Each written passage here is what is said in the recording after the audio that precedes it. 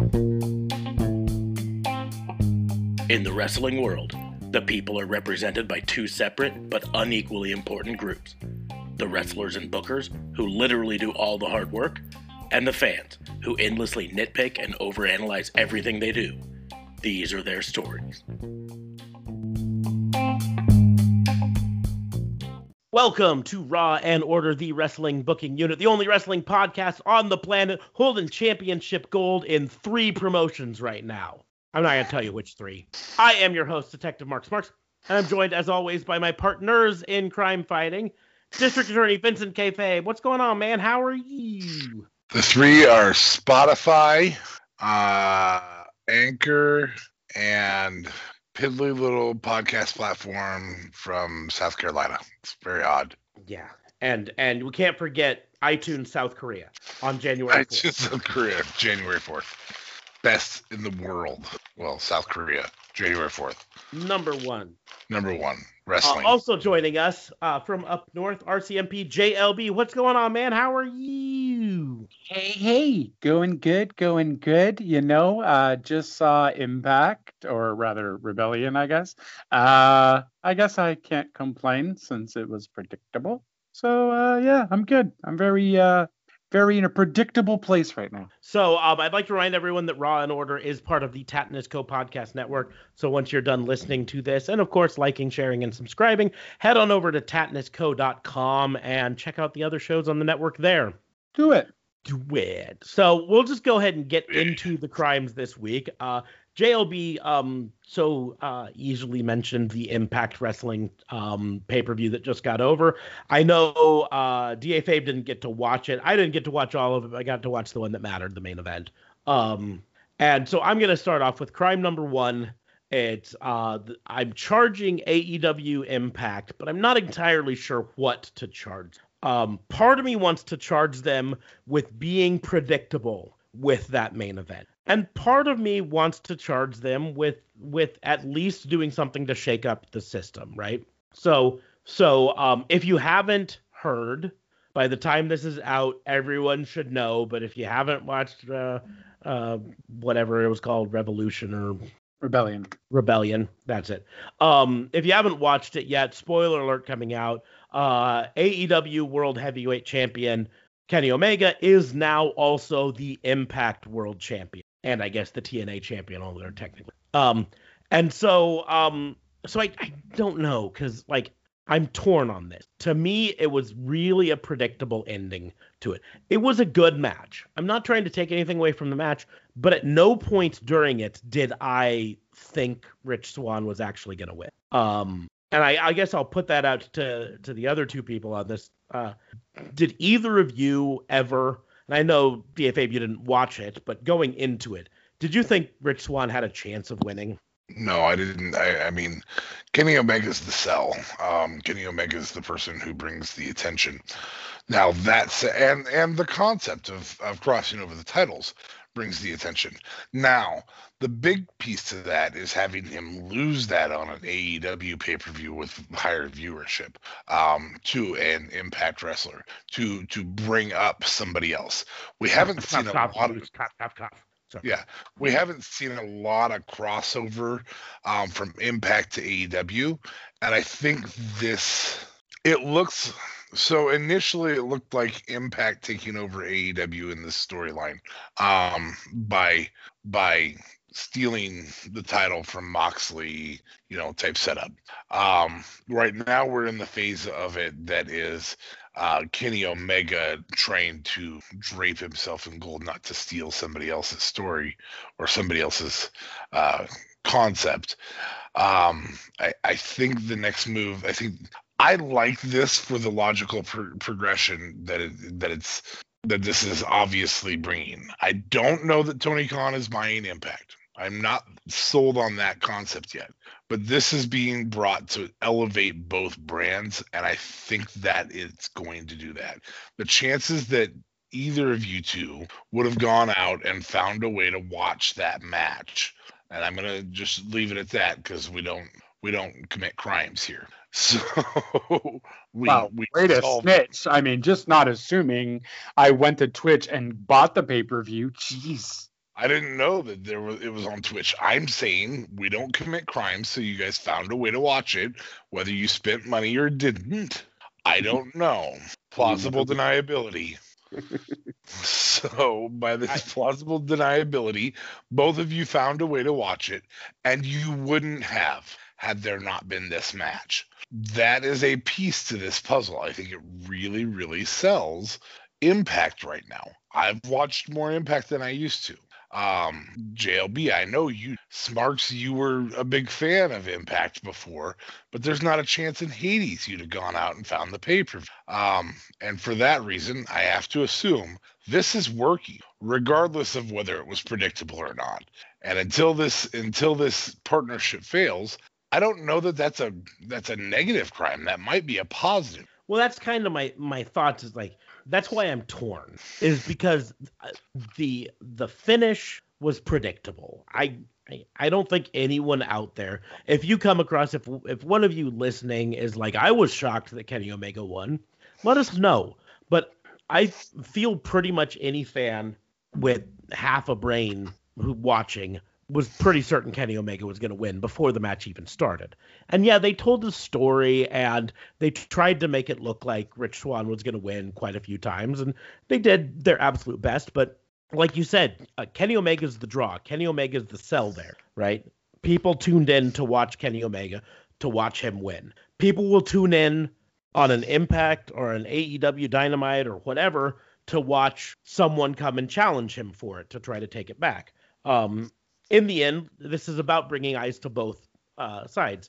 And so that's why I'm torn. I don't want to be too negative on it because it was predictable, because it is doing something big. It's doing something very important. For the first time in modern wrestling, there is legitimate crossover between some of the major brands in America. Multiple of them. Mm-hmm. Not just two. Yeah, not just two. Because you've got the NWA Women's Champion is a AEW signed wrestler, and the former NWA Women's Champion, an NWA signed wrestler, has been wrestling regularly on AEW. So you've got that there, and then the Forbidden Door with New Japan is open, and so we're seeing the occasional appearance from someone New Japan, and probably more as the world starts to open up, as vaccines get rolled out more and all of that. So we'll probably see more. And that's important because it's something that since the 90s has not happened, really. Like, there was a time in the 2000s when Impact and New Japan worked together, but they didn't play it off as a crossover. They played it off as enhancement talent. You know what I mean? I mean, they got Kazuchika Okada to come over here, and they gave him a whole new gimmick, and it sucked, right? They jobbed him out. Yes. Whereas this is legitimately allowing all of the promotions to look like big name promotions, and try to build them all up. Because that's what's going to happen. Like you said, someone's going to come probably onto Dynamite, and maybe at the next, at Double or Nothing, will challenge Kenny Omega for the world title, to try to win back the Impact world. Well, and we may very well see a Kurt Angle Impact or Kurt Angle and TNA angle here, where okay, you want to hold 3 titles, you got to defend 3 titles. Mm-hmm. You know. Yep. I don't know that he'll have to defend his what's the junior heavyweight AAA. Is that right? It's the Mega Champion. It's their top title. Mega Champion. Okay. But yeah, I mean, he's had to defend that on AAA events. He's defended it on, I think, Dynamite once or twice. I don't know that they'll have him, and maybe they will. Maybe they'll use that pay-per-view to have him, defend in 2 out of 3 and be so exhausted by the 3rd one that now we're going to elevate this 3rd brand. And I don't know which brand that'll be. It may be AAA, so. And I honestly think maybe this is where the TNA gets brought into AEW. The first batch was, hey, AEW is going to go to TNA, kind of give stuff there. And now more TNA guys. I don't know why they need Rich Swann to just go to Dynamite and get a name for himself too, because I think that would at least help Rich Swann a heck of a lot to get more over with other viewers and so on and so forth. But I think this is where we're going to see more TNA guys, such as Rich Swann, come over to Dynamite, and that's where their partnership is going to be. Right now, it's really been one-sided, I feel. Kenny Omega goes to TNA. TNA promotes the hell out of AEW. AEW doesn't really do much on the TNA side, aside from, I guess, bringing Gallows and Anderson. But not much else is really done on the Dynamite taping side. So now that... No? No, it's I said wow because I just realized Kenny Omega has been AAA Mega Champion for 553 plus days. Okay, not 2 years, but almost. Not quite, but yeah, gee, that's longer than I actually thought it was. Anyways, go on. Sorry. So that's... Thanks for ruining my train of thought. But yeah, so now I think this is where we're going to see a lot more Impact guys over at AEW. Now that it is the champion, we're obviously going to see Omega back at Impact, but I think Impact is now going to disrupt Dynamite just a tad bit more. At least I hope for Impact's case. Right now, Impact has been looking like trash. Yeah, I mean, I think that's where to go into DA Fabe's concept. I don't believe Tony Khan is going to buy Impact either. I don't think that's the storyline they're telling. And I think the evidence of that has been that Impact is rarely mentioned on Dynamite, but Dynamite and AEW is always mentioned on it, right? And I think if the storyline they were telling was Tony Khan's going to buy Impact, they would have that be the storyline they talk about on Dynamite. They'd be like, Tony Khan was on Impact yesterday. Tony Khan really likes Impact, and they'd be doing that. So I think Impact staying its own company. I think AEW's. I think they're just doing this partnership back and forth. But again, partnerships are about building up both sides, right? So in this case, right now, AEW looks awesome. Kenny Omega looks awesome for coming in and beating up and winning the championship. All of this stuff. But the payoff to it is going to be when someone from Impact comes on to AEW, probably at an AEW pay-per-view, and is able to win it back from Kenny Omega there.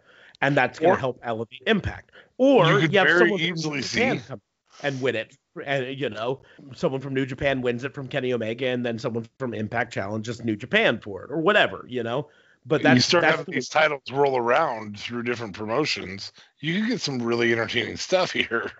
I will point out that right now, the Impact World Tag Champions are also held by people who are not signed to Impact Wrestling.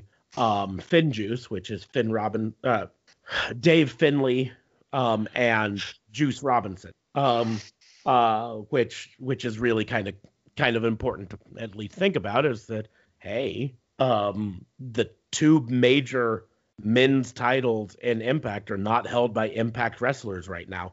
So obviously the story that they're going to be telling is an overcoming story in the end, that they overcome it all and are able to come back and, eventually be the man again.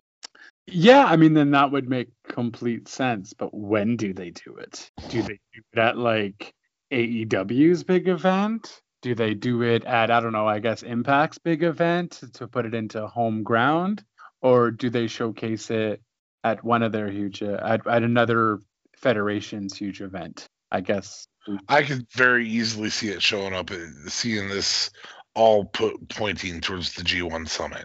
Very easy. Potentially, yeah. I mean, that's something, it could be leading to be perfectly honest, it could be leading to a major three-way pay-per-view, right? Yeah. We don't know at the moment. I mean, we might be staring down a Will Ospreay versus Kenny Omega, all the world's gold, type thing. Yeah, and did hint to it too. Suzuki Okada in that. I mean, you really, really could get the star power only with work rate wrestlers that WCW had in '98. I hate saying it that way because it was all WCW, but you think about the star power that was in WCW at the time, which is why they, 83 weeks, nearly 2 years. But this is all work rate people. and this could be really interesting, really, really entertaining. The scarier part to this, I think, is that the big dog in the market right now is still WWE. And if you've watched WWE since WrestleMania week, barring NXT, nothing's really been all that exciting. I mean, we are on the road to WrestleMania Backlash. But so, and a side note, do you think WWE is going to just tack WrestleMania onto all of their from now on?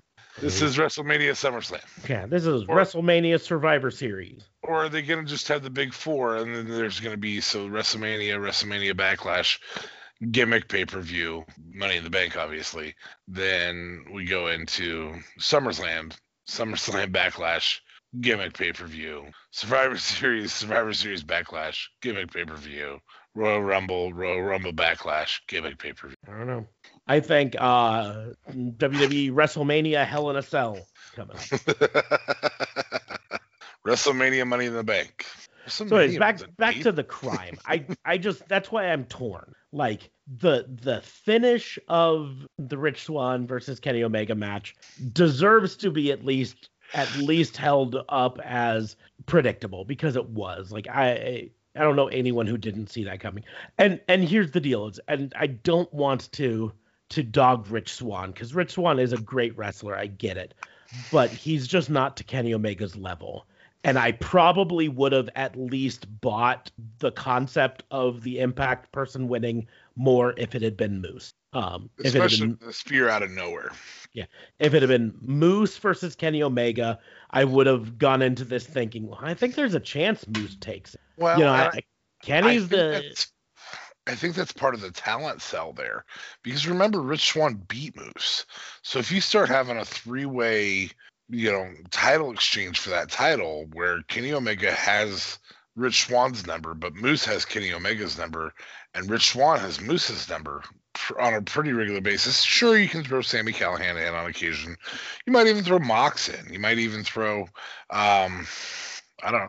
It's a really good opportunity to put gold on Cody again. He can't hold the AEW championship, but he can hold the Impact world champion. So these opportunities, this overflow of what I think was a poorly told storyline once upon a time in eliminating Cody from title holding, may suddenly be a 2 to 3 year storyline where now Cody can hold the title. I think there's a lot. I think we've scratched the surface of what this storyline may be, and for that reason, I think it's a plus. It's not like putting gold on Roman. You know what I'm saying? Yeah. Well, that's the deal. And that's why I'm so torn on it. Like, I 100% believe that we need to give them crap for it being predictable, but at the same point, from a standpoint of what they're doing with the crossover and all of that stuff, we do also have to commend them for it and laud it, right? Because it is something big. And that's why I'm so torn on how to feel on it. But I did want it to be our first segment, because it is something that fresh happened right before we went live on recording. And so it's fresh in our heads, and it's a big something to talk about. And I guess we'll see how they respond to it this week when Kenny Omega comes out on Dynamite with all technically 4 belts now. How they play it out from there. And frankly, do we see Moose come out and challenge now? Does he show up on Dynamite to say, I'm here to win that back for Impact? He certainly could. Yeah, because remember, his story has been told since before the invasion angle, the cooperative angle, whatever you want to call it. This angle that you can't really name it yet because we don't know enough about it yet. But his story has been, I'm an Impact, I'm a TNA guy. His behavior model for his storyline has been very Tommy Dreamer in ECW. I am an ECW guy.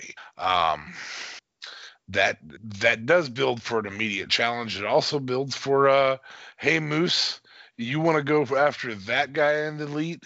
you have to go through these members of the elite and have him, then you're building a guy on your promotion, on a different promotion, by having him beat some people that are widely considered exceptional.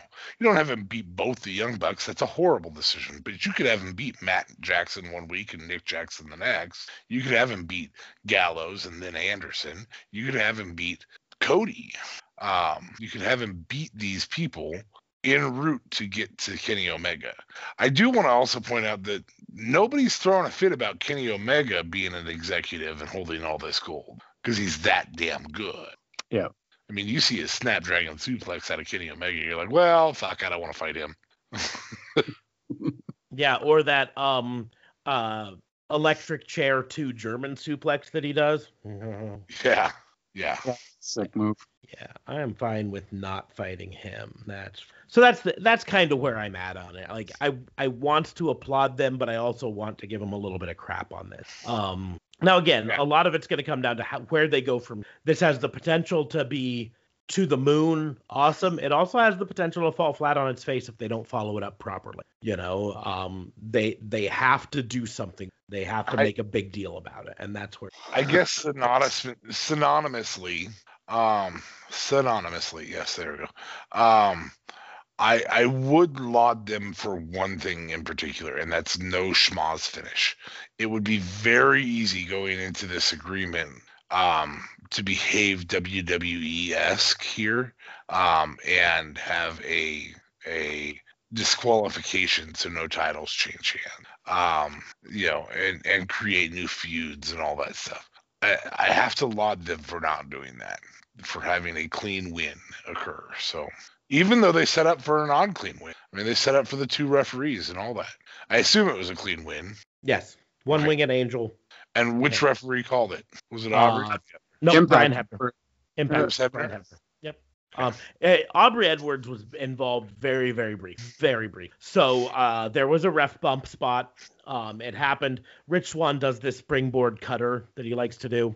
And he went to do that, and Kenny Omega stepped out of the way and pulled Brian Hebner in the way. So Rich Swann accidentally hit a cutter on the referee. So while that referee was down, Aubrey Edwards came into the ring first to check on him and then to take over for a bit.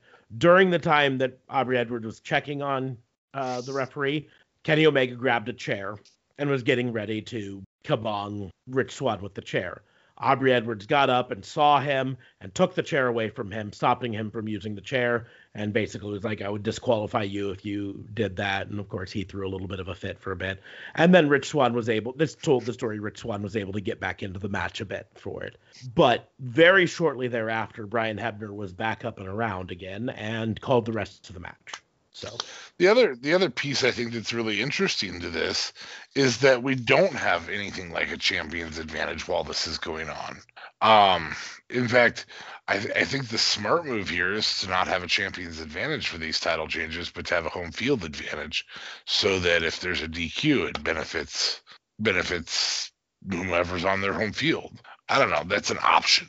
I mean, what a fucked up way to get a title, but no, come fight on my show. We'll do the title match, and then I'll just make sure that you get DQ'd by having Sami Callihan come out and punch me in the face. And now I get the title. Or it doesn't have to be Sami Callihan. It's just an obvious choice to be a fuckhead. Nothing against you, Sami. You sell a great bill of goods. You're one of the best fuckheads in the game. Yeah, fuckhead. And Sami, just so you know, that was D.A. Vincent K. Fave who said you were a fuckhead. I mean, you did say yeah, fuckhead. Yeah, I mean, I was just reiterating. Officer Marks. His legal name is Marcus, Marcus, Smarks, Smarks. My middle name is Buff. His legal stage name. Yeah, my middle name is Buff Bagwell. So I'm Marcus Buff Bagwell Smart. Marcus Alexander Buff Bagwell Smart. Poor Buff Bagwell. Jeez. It's already having enough time. Hard time as it is. Poor Buff Bagwell. I mean, he does get paid, but he still has to have sex with people who probably don't want to. I don't know, from what I've seen recently, I don't know how much he even of that anymore. His life must be very, very interesting. He posted a cameo not too long ago that he looked absolutely beat the fuck up. And I mean that from the literal standpoint. Like, his face looked like he'd got hit by a car. And he was very obviously not in the most right mindset at the time when he did What? So, but anyways, so we'll go ahead and move on to crime number 2. Who's got the next one? Okay, I guess it's me. So I am going to shy a little bit away from that storyline, mostly because I haven't watched anything tonight on it. And I was very tempted to do almost a fantasy booking-esque thing, as I will be gone for a couple weeks here. But I'm not gonna. I'm gonna go after a crime, and I'm gonna go after. Whoa! When are we gonna tell a story? Any story on WWE that makes any fucking sense at all? That's it. That's the whole thing. It's the whole fucking thing. Like, I don't even get where we're going with Backlash with Roman. Like, where are we headed? It's like right around the corner, guys. Where are we going? Yeah. I mean, I think that's going to be a whole, Cesaro, no? Yeah, I think they're leading up to Cesaro. I think that's what they're trying to build him up. I know they've got this week. They went back to Seth this week. Well, I mean, yeah, but they went back to it in a tag match, Seth interfering because Cesaro came out basically saying he should be next in line for Roman, and Seth came out to try to sabotage that, and then they did a tag team because that's what they do anytime they do this. Is like, let's have a tag team, playa. But so I think they're setting Cesaro up as the next one. The more confusing one, and I guess I'd say confusing, if you read the backstage reports and everything, it might not be as confusing, but is the announcement that next week Daniel Bryan has a match. If he doesn't win the Universal Champion, he's done with SmackDown. Leaves SmackDown. And which means they're moving him to Raw. Quite possibly, yeah. I mean, the storyline that's going on, at least in the dirt sheet, is that Daniel Bryan is considering retiring from wrestling entirely. That he's kind of lost the love of the game. You know, having kids will do that to any career. You just kind of want to be around your kids a little bit more. So I get that. I get it from that, and I think the stories that are out there on the dirt sheets are that he's really disgruntled with just the general direction that WWE is going in right now. He doesn't feel like he's got a place there anymore.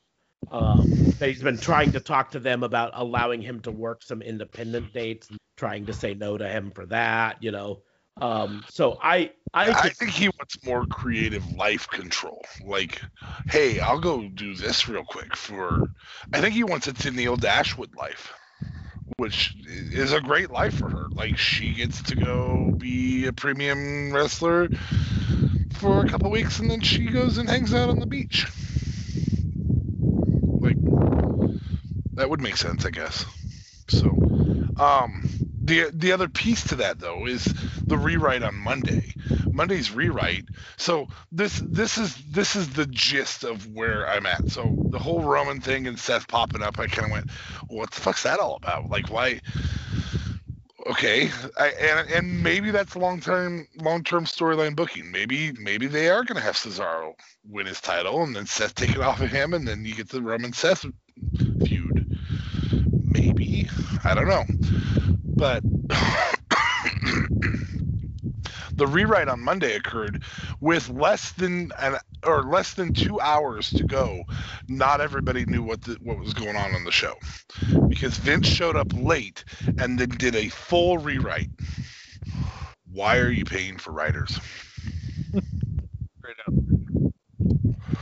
Like, the one firing I can see you doing that actually makes sense is, well, fuck, they suck at writing. I have to rewrite it all the time anyways, so I'm going to write this S word. That's a good S word. I don't know. I feel like they're a ship with a lot, like they're a freight liner in the ocean, and they're just plowing through, and there's no fucking rudder on this ship. Like it's Speed 2. Yeah. And they've been on this route, honestly, for a very long time. It's like almost as if, well, whatever, they had Mania down, I guess, but I feel like they were even struggling there. But it just seems like after Mania, they're just like, well, now what do we do? Hey, Yeah. so Mania Backlash, because we got no clue. Let's just repeat what WrestleMania had. Like, I feel like they need to go to seasons just to be able to fucking understand where they're going with anything. Yeah. Like, this season of like, give it a break for 3 weeks just so that you can go, okay, now we're going to start the next season. I don't know. Like, they have just no clue what their path is, and it's so fucked. So incredibly difficult to it's not you're telling a story and oh my god, that's a great swerve. It's you're telling us it's like M. Night Shyamalan is writing it. Oh, I have to throw a swerve at this. Why? Why do you have to throw a swerve? There's no reason for a swerve right here. Oh, fucking aliens. Cool. Water. Yeah, I get it. No, science was terrible. Yeah. First of all, if you're an alien and your one weakness is water, don't come to a planet that 80% of the surface is water. Don't try to dominate a species that 75% of their bodies is water. Might not be the smartest thing. There's other planets. You're smart enough for intergalactic travel, but by God, you're gonna attack with the planet, the one thing that an overabundance of the one thing that kills you. It's like, oh geez, hey, let's go settle that planet filled with arsenic in the air. Wait a minute. Didn't that happen too? Isn't that the premise of one of the greatest movies of all time? Arsenic in the air? Well, it wasn't arsenic, but it was poisonous atmosphere and whatnot. It was, oh my gosh, they take over the bodies of the other creatures, and they're united with the planet, and they use their hair to talk to trees and stuff. You know what I'm talking about? Oh, Avatar? Oh, Avatar. Sorry, you lost me when you said one of the greatest movies of all time. I'm like, oh, it's one of the best selling. Sorry. Oh yeah, I can get it there. But Avatar is just Dances with Wolves. It's funny because it's true. Now I just got to go watch Dances with Wolves. Well, you haven't seen Dances with Wolves, you young fuck? No, this is give yourself some time if you watch the full version. Oh God, it's one of those long 4 hours. Yeah. Oh jeez. There's long. An extended cut version that's longer than that. Yeah, it's Zack Snyder's Justice League. Yet less slow-mo, but also it feels every bit the 4 hours that it is. Like, well, that's because there's a significant portion of the movie that is done with just one person. I mean, you can say what you want to about Zack Snyder's Justice League, but at least in my experience, it did not feel like 4 hours. It was long, but I didn't come away from it going, "Geez, God, did you take a break?" No, watched it straight through. I did.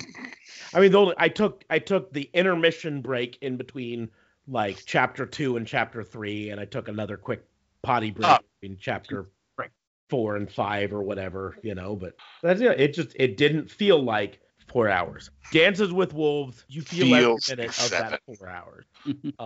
It's a good movie. Not trying to say it's not, but it's one of those movies that anytime someone was like, "Oh, Justice League is 4 hours long. God, no movie should be 4 hours long." I'm like, there are plenty of movies that were 4 hours long and were just fine, right?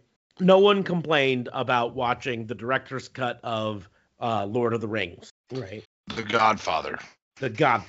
Yeah. Lawrence of Arabia. Anyways, or Dances with Wolves. I don't think anyone's complaining about. Anywho's, yeah, no, I agree with WWE. Back to WWE. Not a movie podcast. We're not. What have I been doing with my life this whole time? But when you talk about WWE storyline, you bring up the major point there, is that they're writing for an audience of one, and then that audience of one is throwing it all out and rewriting it again. And in the end, he's just writing what he wants to see, right? It's been documented very well that Vince McMahon doesn't watch wrestling. He barely watches their own product, right? He watches from gorilla position to produce it, but he does not watch it to enjoy it, right? He's not a wrestling fan. He's a businessman who runs a wrestling empire. Which is weird. How do you not love what you run? Well, frankly, I think a lot of us work jobs that we don't love, and I think that's just the way he approaches it. He's just like, this is how I make money. This is not what I do for love, right? He does bodybuilding and fucking yelling at people for sneezing for love. Yeah. How do you yell at people for sneezing, yet you were late? But that's the deal. It's and that's technically a good S word. You guys suck. That was fun. That's debatable. We will move on. Fair. So I will talk about. It's my turn, right? Sure. Oh yeah. I mean, if we're done talking about WWE sucking at writing, then yes, it is your turn. Well, I mean, unless you want to keep going with that, I just don't know. I think we're beating around the bush with that one. Unless you guys have more stuff to say, obviously. I don't see how somebody can show up late and then scrutinize everything everybody else does. That's what happens when you're the boss. I mean, you can pretty much do whatever the hell you want. That's, the boss can show up late. Do any of the employees say anything? No. Why don't they say anything? Because they don't want to get fired and talk back to the boss. I feel like some of them are okay with being fired. Ooh, side note, Aleister Black may be coming back. That's kind of fun. Yeah, I mean, he is coming back. How they do him. That's why it's one of my commendations. I'll just talk about it here. My commendation is Aleister Black. That was a great promo that he did. It looks interesting, and I'm excited for it until they fuck it up. When did he do the promo? When I must have missed SmackDown. Yep. It was a vignette filled backstage, or as you would say, a vignette. Damn. Well, what did he say? I totally missed that then. He read from a Gothic book about fighting dragons, and basically did a variation on the fans are the bad guys. You ruined it for me, so now I'm angry at you storyline. But it's still, I mean, it was exciting, and and the going back to my roots piece, and yeah. So I mean, I'm excited for it, and I hope to, but I'm excited until they fuck it up, because that's what's probably gonna happen. Well, I mean, look, they are using Cesaro finally in a decent role. Hopefully they keep that momentum going with him, because he certainly deserves a heck of a lot better. Maybe they'll start doing that with Black. They this whole using Owens, using Cesaro. You're finally using your decent wrestlers to at least tell some kind of story. I am down for. So here's to hoping, but I don't know. I'm going to wait. I'm not going to be too excited, because I don't want my hopes to get flushed down the toilet once again by WWE. Not going to get too excited just yet. Yeah. Well, and again, that's the thing, is now we're all at a point where we're going, do I even want to watch this week? I mean, I don't know what in the hell spurned me to go ahead. I'm going to watch part of SmackDown. I did not watch all of SmackDown, but I watched enough to go. I did watch Raw, and before I turned it on, thought to myself, I don't think I want to do this. Like, I literally thought, I'm a member of a podcast that talks about professional wrestling. And I literally told myself, I don't think I want to watch professional wrestling on Monday, on the flagship show for the largest professional wrestling promotion in the world. Yeah, this is what actually happened 2 weeks after the biggest pay-per-view for the largest wrestling promotion in the world. Yeah, I'm not watching this Monday night. This Monday night is going straight to Big Brother. Big Brother is definitely more exciting this Monday night than I'm sure Raw will be. So I I've already could planned. not believe. Now, again, I'm an NXT mark. I still think NXT puts out the best product in professional wrestling. I know that that's arguably the best product in professional wrestling. The problem is there is no argument for Raw being the best product in professional wrestling, and it's the flagship show. It might be So much so product. that the other podcast I listen to and our podcast have significant numbers of podcasters who go, God, I really don't want to be here for this. Yeah, I mean, it's important to note that Brian Zane, Wrestling with Regret, for his YouTube channel and everything, has said that he himself is no longer going to be reviewing Raw or SmackDown. Now, eventually, he did backtrack a bit, and one of his friends, Jay Biggs, is going to do a Raw review and a SmackDown review for his channel. But he's not. Brian Zane is not caring about mainstream WWE. He's doing a Wednesday night review where he reviews both Raw and both NXT and AEW. He does pay-per-view reviews and all that, but when it comes to weekly episodic WWE, he doesn't care anymore. And again, I think that Raw and SmackDown, right? SmackDown prior to Roman, really prior to Roman's turn, SmackDown has had some thread, some semblance of, God, I kind of want to know what the fuck's going on here. The Daniel Bryan being inserted in made it a little less I want to know. But SmackDown's very, I don't want to say very watchable, more watchable than it was 6 months ago. Raw is literally the least watchable show in professional wrestling right now, with the exception of like some indies. Like I have difficulty loving Lucha Libre style wrestling. And the reason I have difficulty loving it is because, okay, just get the fuck out of their way. Like, just move. He's tumbling towards you. Okay, yep. Hurricanrana, okay. So that's my difficulty with Lucha Libre. So I guess I don't watch like AAA or anything like that. But Raw is nearly unwatchable right now. Nearly unwatchable. I still watched it. Nearly unwatchable. So I mean, I've said it for weeks on here that I'm debating on, since I can't watch SmackDown consistently live because of fucking Sling TV. We've talked about that before. Which you weren't upset about 6 months ago. You were like, well, fuck. Yeah, whatever, because it's the worst product I got, so that's fine. And now it's no longer the worst, but two of the best wrestlers in the world in the women's division feuding with each other, and the best manager in the world with Roman Reigns' best gimmick. I'm sold. Like, there's reasons to watch. They're not great. I didn't like Sammy and Kevin's spot, not Friday, but the week before. I'm sure JLB loved it with Sammy dancing. I wasn't a huge fan, but that's fine. But it's part of the reason that you don't like Sami Zayn and Kevin Owens right now is because they've done so much good before this. And that's what I'm hoping for, right? Because that is obviously continuing. So I'm hoping that without Logan Paul in the picture, maybe Sami ends up getting this, he suddenly gets a change, a shift in his character where he's a much more meaner Sami Zayn, and then thus can showcase what he really can do in the ring in a more athletic way. Batshit crazy is what you're going for? Yeah, not batshit crazy. I didn't want to. I've tried to be more profound about it, but that wasn't working. But yeah. In the end, I just feel like the Sami versus Kevin feud is backward. I think it worked so much better years ago when they did it, when Sami was the face and Kevin was. Yeah, I would agree. And Kevin does great heel work. Fantastic heel work. Phenomenal heel work. He's an amazing asshole.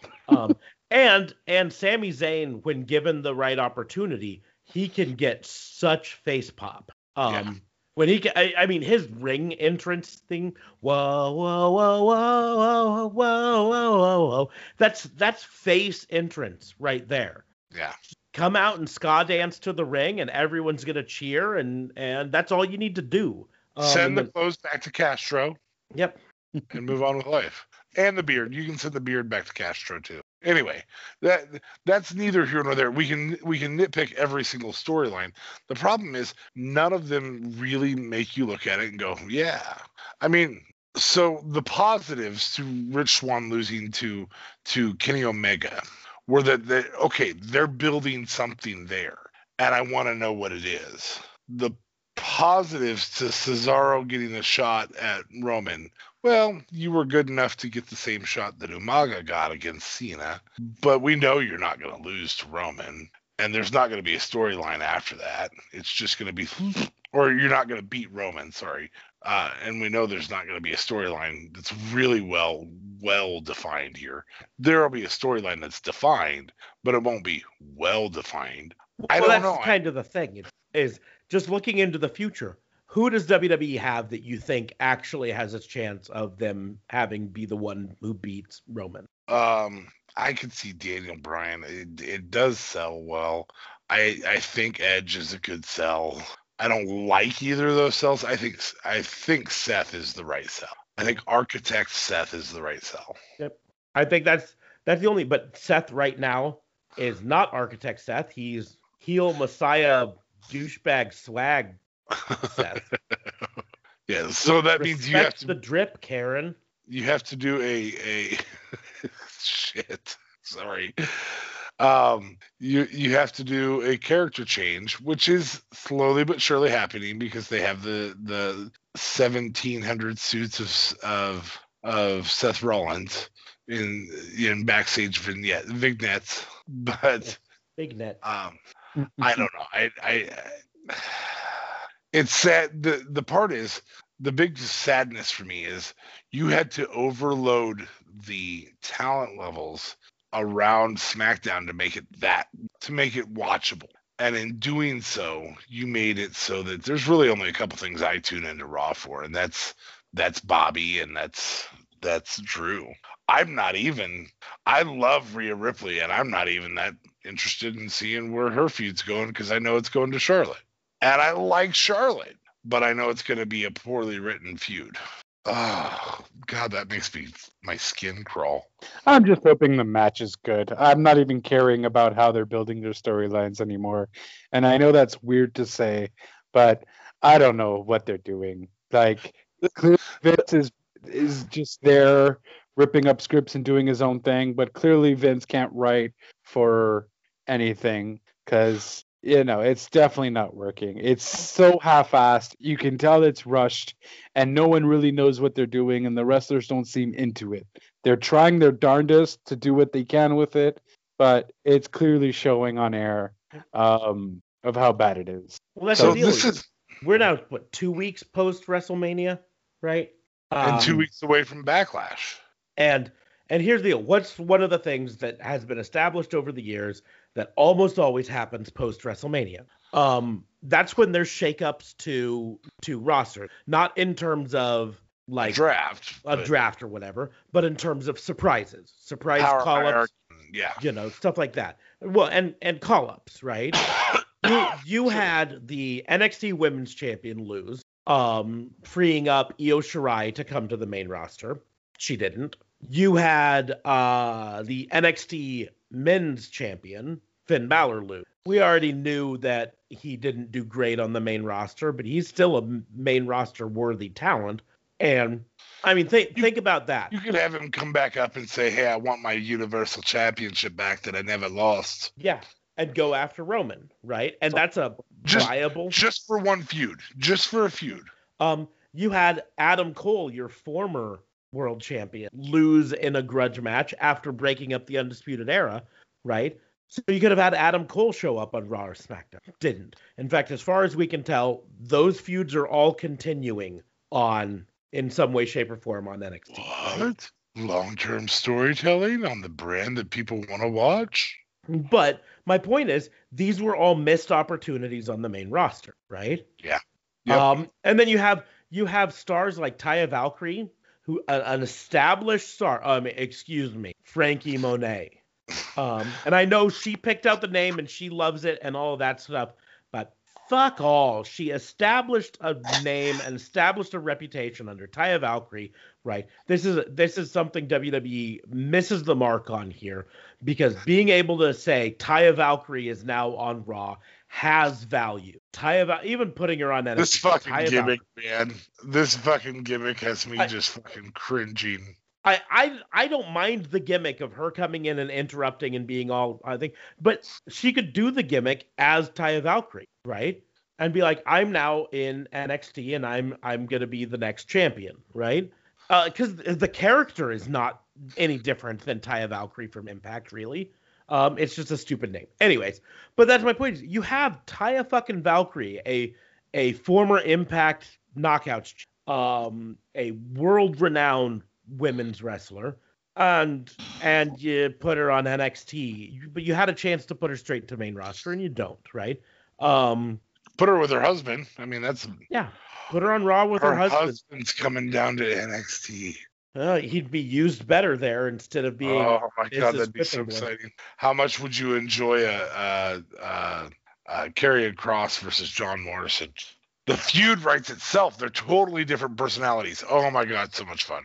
I enjoyed it when it happened in Impact. Shut up, I missed it. And the times it happened in Lucha Underground. The feud is so well written. Oh my gosh, I hope they do that.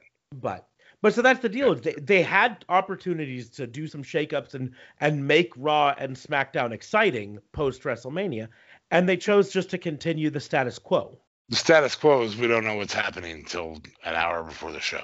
The status is not quo, is what it is. It's true. It's true. It's constantly changing.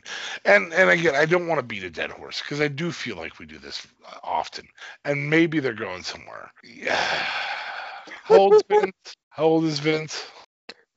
76. Cool. Wow.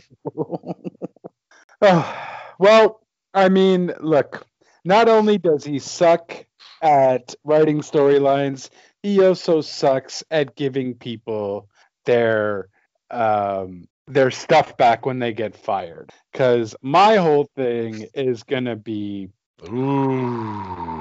a lovely garbage bag. Goodbye. Thank you for all the years. Here is how we'll remember you, by putting all your stuff in a garbage bag.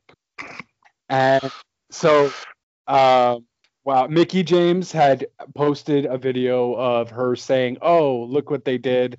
Thank you, WWE," obviously in a very sarcastic way. Obviously feeling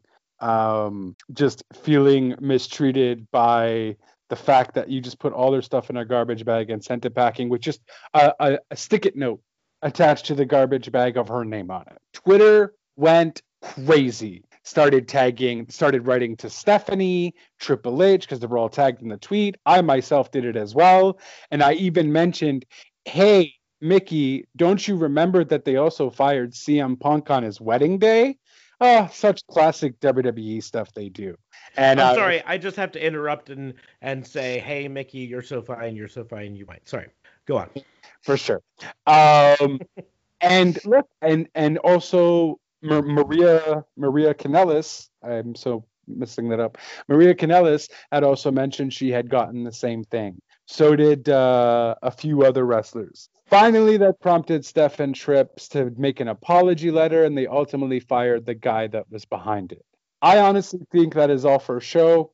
I don't think that guy was the sole person that just decided to put everything in garbage bags and send it packing. I think he would have said, hey, what do I do with her stuff? And they probably just said, hey, put it in garbage bags and send it on off. So I'm going to play a little bit of devil's advocate, because the guy that they fired has been the longtime head of talent, like 20 years. And so I can totally see it being a situation where 20 years ago, they fired someone on very, very bad terms. And he said, when he was relatively new to the job, hey, what do you want us to do? And they said, we don't care. Put their shit in a garbage bag and give it to them or whatever. And ever since then, he just thought that was standard operating procedure. Because we know for a fact that Triple H, Stephanie, and Vince McMahon were not involved at all in notifying people that they were let go. That was all John Laurinaitis, right? So they have outsourced all of the talent relations to other people. So I 100% believe that they were not behind, at this point, the concept of put it in a trash bag and send it to him. Not saying that at one point in a fit of spite they said that, or Vince might have said that, but 20 years ago things could have been totally different between people being released. Like, I mean, this could have been a absolute shithead release where they're just like, take a shit and go, sort of a thing. And so, but yes, Triple H and Stephanie McMahon have come out and claimed that they didn't know that it was going on that way, and have apologized and fired him for doing it that way. And look, they might not have known, but I'm sure it's a big company. Okay, so I guess they're not going to know everything. Maybe Vince didn't know. They're not going to tell Vince, oh, by the way, this is what we do with that. Perhaps Trips and might not have known either, but there had to have been people that would have known, or even people higher up, I guess, which maybe might be the person that they fired for it. That is kind of weird. You've been for such a long time, and people, I feel, either didn't complain or just didn't care enough to complain anymore, because now we find out, a lot of people had it that way. Turns out Mickey was the only one to put a video behind it, so that's why it got such big news. Well, I mean, some of it simply comes down to 20 years ago, we didn't live in the era of social media, where people posted this sort of shit. I'm talking, 2 years ago, last year. But even 2 years ago, in things like this, it's one of those things where when something becomes so commonplace, people don't complain about it because they think either I was the only person that it happened to, or this is just the way it's done, right? And so why rock the boat? Mickie James is at a position in her career where she doesn't fucking care, right? If she rocks the boat. She doesn't ever need to come back to WWE to establish her position. She will go down in history as one of the best women's wrestlers of all time, regardless of what WWE thinks, right? And she has the ability to walk into AEW or Impact or NWA and have a job as soon as her 90-day no-compete. Pretty much hands down, no problem, right?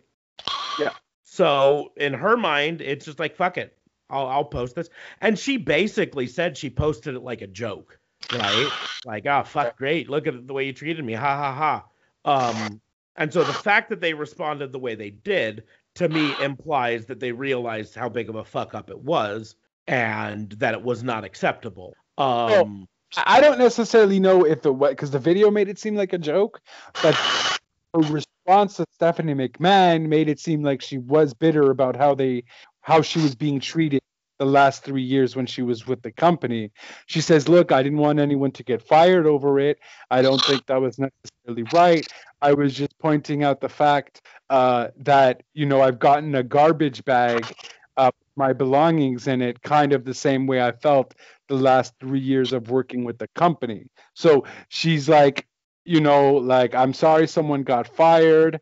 I understand you might not have known about it, but at the same time, what I did say was very relevant because I have been feeling like you haven't been appreciating me for quite a long while now, too.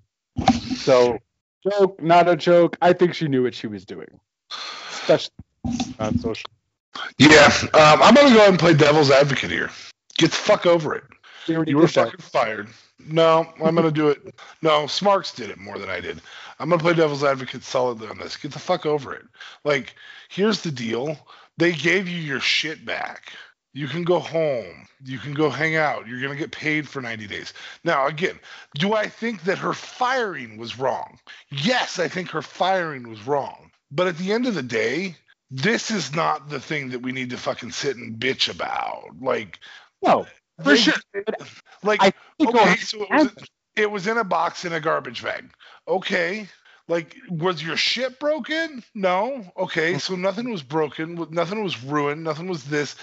this is an industry that has been known, and again, this is the parts that are unmentionable are historical pieces to this industry. The parts that are unmentionable are things like Mr. Fuji's fucked up shit that he did in the back all the fucking time to people. Right. That's the type of shit that's fucked up about this industry. Okay, I'm sorry. I guess we shouldn't have cleaned out your fucking locker. No, and I get it. Like, it's just a fucking garbage bag.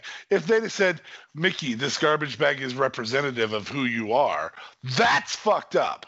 They didn't say anything like that. They just fucking gave her shit back, and she wanted, and because she's angry about the last 3 years, because I would be too if I was one of the best women's wrestlers in the world, and I got to see Lana get storyline pushes, and the best I get is, oh, I guess I'm enhancement talent now. If that's how you're going to treat a future Hall of Famer who now maybe won't be because there's a pissing match, and you know how Vince does with pissing matches. It may be 14 years like Jeff Jarrett's was, but at the end of the day, this doesn't do anything except for incite the masses. And Mickey treated it like it was like a joke. You said yourself. I guess as fans, our introduction says there are two parties, the wrestlers and bookers who actually do something, and the fans who endlessly nitpick. I'm not going to fucking endlessly nitpick how they get, in what format they set her stuff out for her while she was saying goodbyes, and they had to move on to, I don't know, I want to go home. Like, I just worked this show too, and I'm supposed to clean up and empty the locker room, and Mickey's too busy giving hugs and kisses and loves goodbye, and she doesn't fucking, we don't know how she was backstage. I assume she was, I'm going to assume the best about any person, so I'm going to assume that she treated the staff with respect and dignity, but if she didn't, I want her to be able to get her stuff, so I'm going to get it out of the locker, lock the locker rooms, and go home, because I don't want to wait for her to give the next person a hug goodbye, or whatever it may be. Or she's coming in tomorrow, perfect, I'll have her stuff set aside. I think the fans are endlessly nitpicking this. I did not see something fucked up about putting her name on a bag and saying, hey, this is your stuff. See, and I will say I think it's fucked up. I agree. But the side of it that I'm playing devil's advocate on is twofold. Number one, I know for a fact that D.A. Fabe and I can speak to, having worked in a corporate environment where shit went on through management that upper management did not know was going on, right? Right. Sure. It happens all the time. Happened at a place that we worked together, and for me it happened at other places. Corporate environments happen that way, where the stuff that local management does is not seen by upper management. So upper management thinks everything's just hunky-dory, and lower management is treating people like shit, right? So it's happened, right? We can establish that. It's really in any job. You have your managers, and then you have what any CEO doesn't know what the hell is happening. He goes to his EVPs. Hey guys, what's going on? The EVPs go to the managers of set locations. Hey guys, what's going on? Managers say, hey, it's good. That's what the CEO gets reported, and that's it. So what we have here is upper management, Trips, Steph, Vince, did not know what lower management, head of talent relations, was doing in this situation. And when they found out, they were angry. That's something that I see happen all the time. So I also, while I think delivering it to her in a trash bag is shitty, right? Personally, I know D.A. Fabe can attest to, watching someone be told, go clean out your desk, here's a cardboard box. Right. It's equally as shitty. Yeah. And this is basically the same thing. Mm-hmm. Yeah, you have to get your stuff at some point. This is your stuff. You deserve to have your stuff. I don't want you to take it, or there's no good way to go about the end of a firing. There isn't. Right. And so the firing is the shitty part. And the end of it, you can overplay your card all you want, and you can say, oh well, they're so disrespectful, they even did this. Okay. But you're fired. What else were they gonna? Yeah. What else were they gonna do? Let you come in and light the fucking building on fire if you wanted, or whatever it may be. Like, speaking as a person who's had to manage watching somebody empty their desk, and has been the person who both had and didn't have people watch me empty my desk. I get it either way. Like I have had employees that I've let go, or that my organizations have let go when I was in management, that I wouldn't have trusted them to save my soul. Right. I'll empty your desk for you type thing. Like, you need to leave the building because I think you're gonna you're gonna start shit or whatever. Go batshit and start breaking windows, right. Or people that when I was let go at the organization that Smarks and I worked at together, I was pretty much allowed to have my reign of the building if I wanted to. They knew I wasn't going to steal anything. They knew that it would have been career suicide for me to do that. And I wasn't let go. I was leaving. So I guess I should preface that. But they knew that I wasn't going to commit that level of career suicide. That said, I've also been released places and they've been like, you can come back later and get your stuff. We'll get it out for you. And such a horrible thing. They put it in a cardboard box. What do you want me? I mean, put my shit in a gift bag for me with tissue paper. I just don't. I don't see. There is no good way to complete that departure. I mean, I think WWE could have handled it better, especially if they're trying to do this in a way that's respectful to the staff. But like you say, the real important thing we need to be pissed about is not the way they got her shit or anyone else their shit. Because I bet the story's going to come out that fucking Samoa Joe had a similar situation or whatever, right? But the thing that we need to be angry about and frustrated at is not how they got their shit, is more how they got their pink slip and why they got their. I mean, WWE is a publicly traded company, so they are required by law to report their profits and losses. So we know where WWE sits financially. We know they had a record year in 2020. We know they had a record year. We know that they did not need to make cuts for budgetary reasons. We also know that they are on the path towards going back to touring, right? We are within months of seeing live events, fans in the crowd on the regular again for both WWE and AEW. AEW announced, Jim Ross on his podcast said that AEW is in the process of planning live touring events again starting in July, right? We're April, May, June, July, 3 months. So we know that that's in the near future. And that WWE is going to start traveling again, which means WWE is going to start making more money again. So they didn't need to do it. And that's why we need to be frustrated, is they claimed it was budget cuts and it was this and that, but they had no reason to do that, right? DA Fabe and I kind of talked about it, though, before, and how I think that this is maybe WWE overplaying their hand a bit. That a year ago they were able to make all of those cuts, and because they knew that AEW and Impact and Ring of Honor were all in basically the same boat going into a pandemic where they weren't going to be able to perform live in front of crowds for a while, and therefore were not going to be ready to start shelling out, opening up the wallets and shelling out, right? But that is not the case now. Both AEW and Impact now are staring down touring again and ready to start opening up those wallets and start signing some more wrestlers to fill out their rosters so they can do house shows and touring shows. And AEW is about to start a second television show. So this is where I think WWE shit the bed a bit by releasing some bankable stars in Samoa Joe, in the Iconics, in Chelsea Green, in Mickie James. Anytime you throw Mickie James into a title feud, it is viable for the same reason that if John Cena showed up tomorrow on Monday Night Raw and said, Bobby Lashley, I want a shot, you give John Cena the shot at the title. Like, regardless of whether you're a Cena fan or not, he's a 16-time world champion who's still in fit enough shape to believe he could be the champion again. It's not Ric Flair coming back. It's John freaking Cena in 2021. Sorry.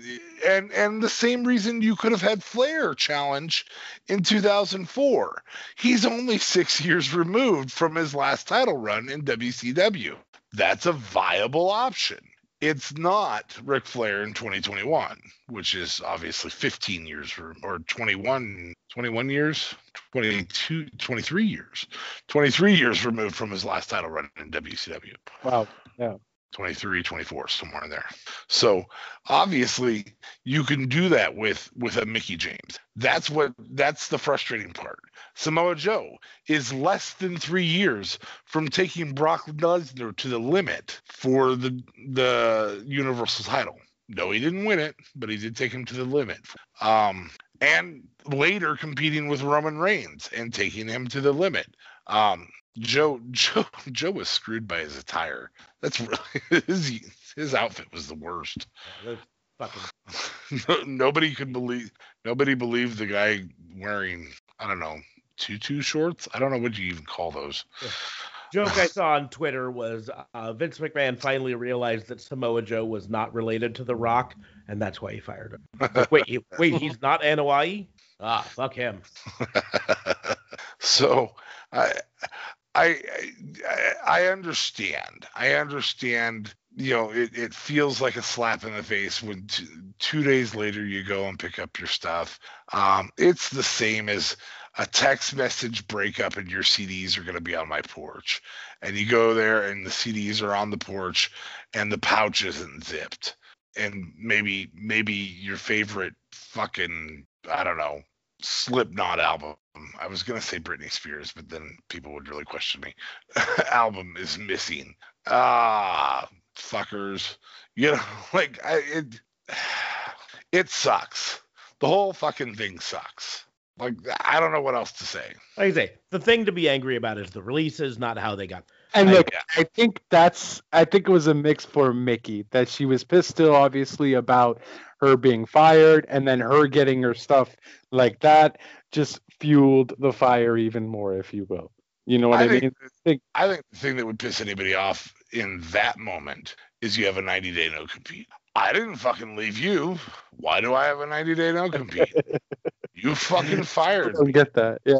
Like, you're gonna tell me I can't go work for 90 days? Yeah. Well, keep in mind, in a lot of businesses too, you can't go work in the same field for usually a year, right? If it's a big company. So here's the thing. You can win that lawsuit all day long if it's a year. In 90 days, you just go, fuck it. Yeah, that's the deal. At least in America, legally speaking, no compete clauses don't hold up in court 90% of the time, because a company cannot stop you from providing for your family, right? For non-executive positions, we should point that out. Now, executive positions, they can do it all day long. Well, but even executive positions, though, it comes down to the only thing that they can worry about is proprietary information. Information, correct. Yes. And so in that case, that's why the 90 days part of this no compete is important to talk about, because I think if it had been any longer than 90 days, if it had been even 120 days, right, people would have started fighting it. People would have started getting lawyers and saying, hey, but to get a lawyer, go to court, get a court date, argue your case, get a judgment, you're probably talking 90 days already, right? And so most people don't bother fighting the 90-day no compete because it would take longer to go to court and win the ability to wrestle someplace in 90 days. It would be faster, just to wait it out, right? Especially if you're getting paid. And that, I think, is the other side of the 90-day no compete that WWE does that makes it at least hold its water a bit, is that during the 90 days, WWE is paying them. Because most places, your 90-day no compete, you're not making any money, right? And at that point, I technically had a 90-day no compete at a company I worked for before in the wireless field. And I knew for a fact that if I got let go and walked into one of their competitors and said, I want a job and got hired the day I got fired, that they would have no chance in hell in enforcing the in the state of Nebraska and in the United States just in general, because you cannot tell someone they can't earn a living, especially in what you would call a low to mid-level position that I was in, right?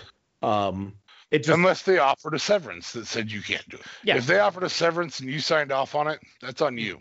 But so that's the deal. Is these 90-day no competes? Yeah, that's the deal. WWE pays them for those 90 days, and that's where I think they can get away with it a little bit more. Now, is the firing shitty? Yes. Is parts of the situation, can they be taken emotionally in a way that is easy to fire people up about? We're talking about social media. People get pissed off about whether or not you had the right vegetables with your food if you post pictures of it, or the right type of beer with the steak that you had, or the right. I mean, it is so easy to fire up your fans, friends, neighbors, whatever it is, when you only give one side of a story. As long as it's not one of those plant-based beers. Sorry, reference to something we discussed off air. Just Google plant-based beer, and I guarantee you'll find it. Anyways, yeah, it's just one of those, like, people can get fired up about anything. I personally believe, and I'm not fired up over it. I'm just like, okay, like JLB, when you sent us that picture, I seriously went, okay, so they gave her stuff back. Like, I suppose the garbage bag is kind of shitty. Was there a note with it that said your garbage? Does that only happen to the women? We've heard Maria Kanellis has come out and said that this has happened. This happened to her, but Mike Bennett didn't. So if that's the case, then yes, that's fucked up. That's sexist ass bullshit, and yes, somebody should have been fired for it.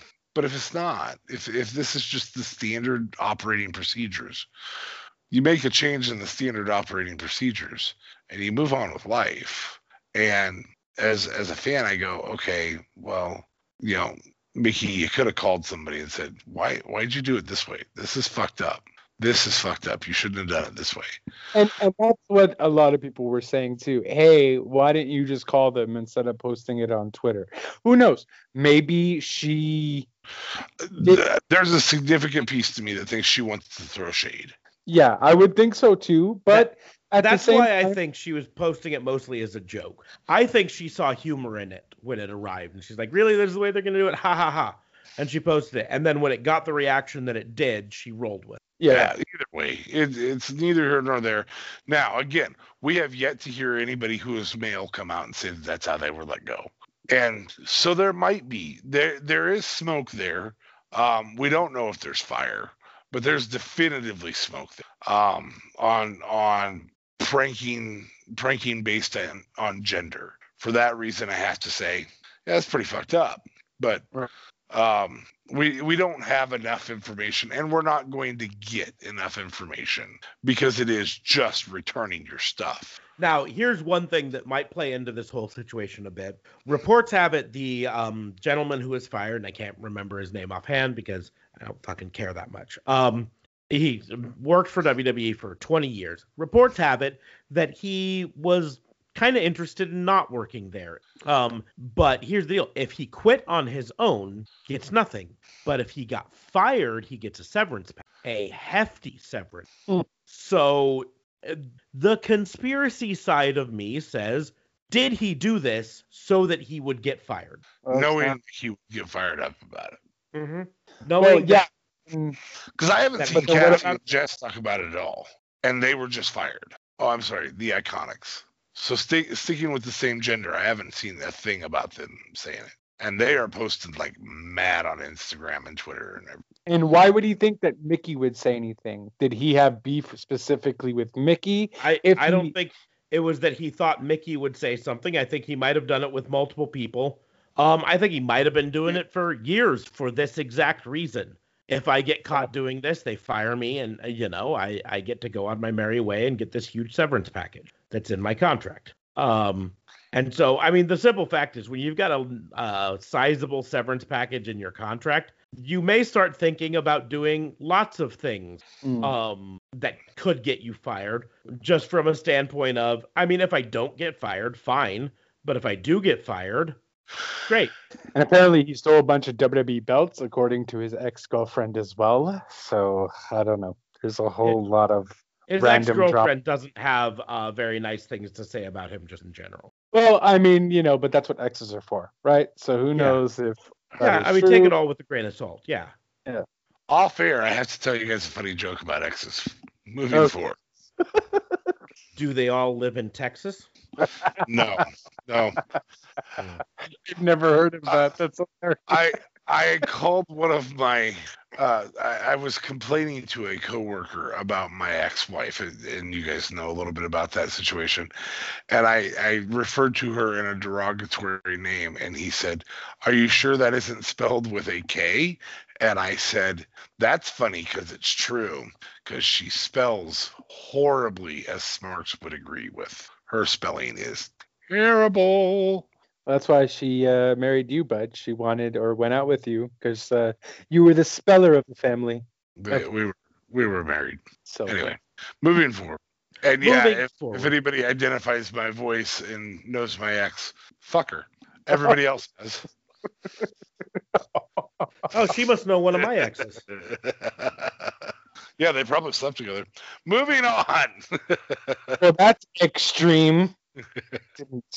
Anyways, moving on, we will go to misdemeanors. The only ones that I think about for misdemeanors, I think actually fit more with commendations. So I'm gonna go ahead and open up misdemeanors to you guys, and if I think of one, I'll chime in later. I have two really what I've been called commendations, but I think one does open up a door to misdemeanors. So I'm actually going to use it as a misdemeanor and let you guys know that Big Cass is back. Mm-hmm. And you guys can make the choice of whether or not that's a misdemeanor or a commendation.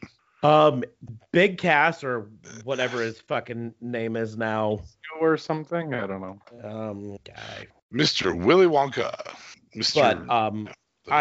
he's back, came back at Impact Wrestling, and without Enzo, no Enzo, and under a new name, but he looks fucking jacked. And here's the deal: my biggest complaint against Big Cass in WWE was he never looked. He never looked the part.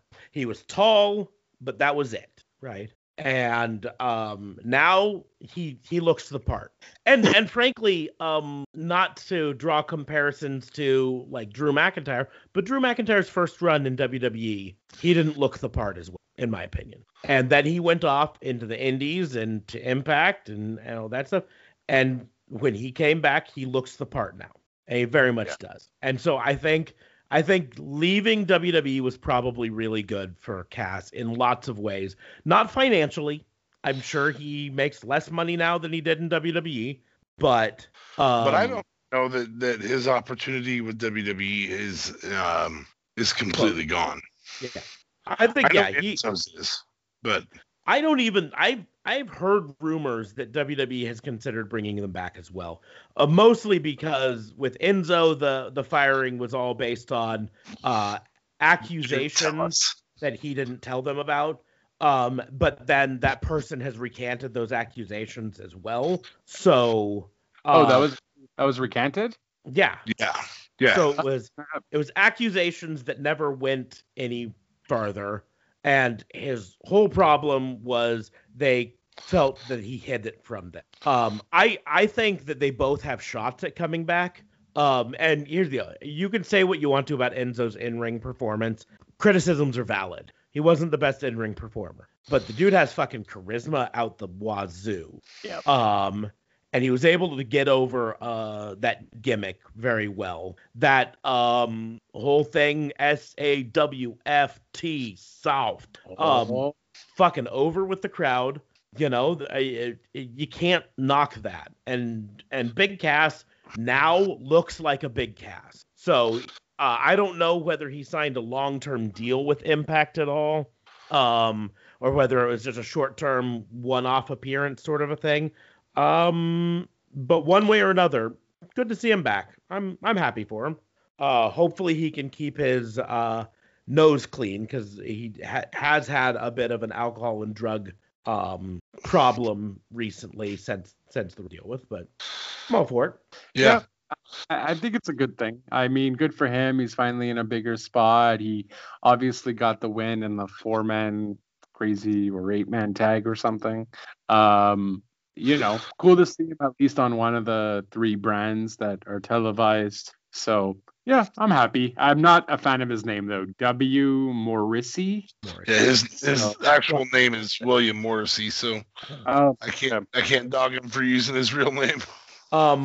I guess I do have a misdemeanor. Okay. The misdemeanor is sort of towards AEW, probably closer towards Tony Khan, I would say. But I think it is worth us giving AEW at least a little crap, or Tony Khan a little crap. About a month or so ago, there was a big deal made that AEW pulled a bunch of stars from a charity event that they found out that Joey Ryan was going to be performing at, right? And the whole thing was that Tony Khan doesn't want any of his stars associating with Joey Ryan, and I don't blame that at all, right? I'm 100% behind the idea of Tony Khan saying, "Hey, I don't want my brand associated with what Joey Ryan's been accused of," right? But the problem that comes into is right now there's a little bit of a dust up because apparently over the weekend some AEW wrestlers performed at it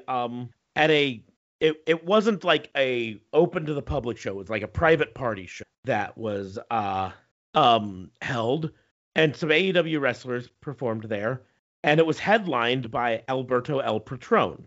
Now, I want to point out that Alberto El Patron is currently on trial for sexual assault and kidnapping, which you can say whatever you want to about the Joey Ryan situation. He's not on trial. There's no criminal charges. There's no charges filed on it. And Alberto El Patron is being charged with sexual assault and kidnapping. And so the only caveat that I have on this is the 2 main names that I heard that were at it was Phoenix and Penta, right? And Phoenix and Penta both have a unique contract with AEW that also allows them to work other events because of their pre-existing contracts with AAA and Lucha Underground and all this other stuff. And so there is a chance that Tony Khan did not specifically know about that or did not know that Alberto El Patron was going to be headlining it. However, if he did know about it in advance and did not pull his wrestlers from it, then this is a big hypocrisy that they definitely need to be called out about. Now, the only thing that holds me back from being too much into it is the fact that one of the people bigging the most of it out of it is fucking Joey Ryan. Joey Ryan is the one who kind of brought it up to a lot of people that, hey, this just happened and what the fuck? Yeah,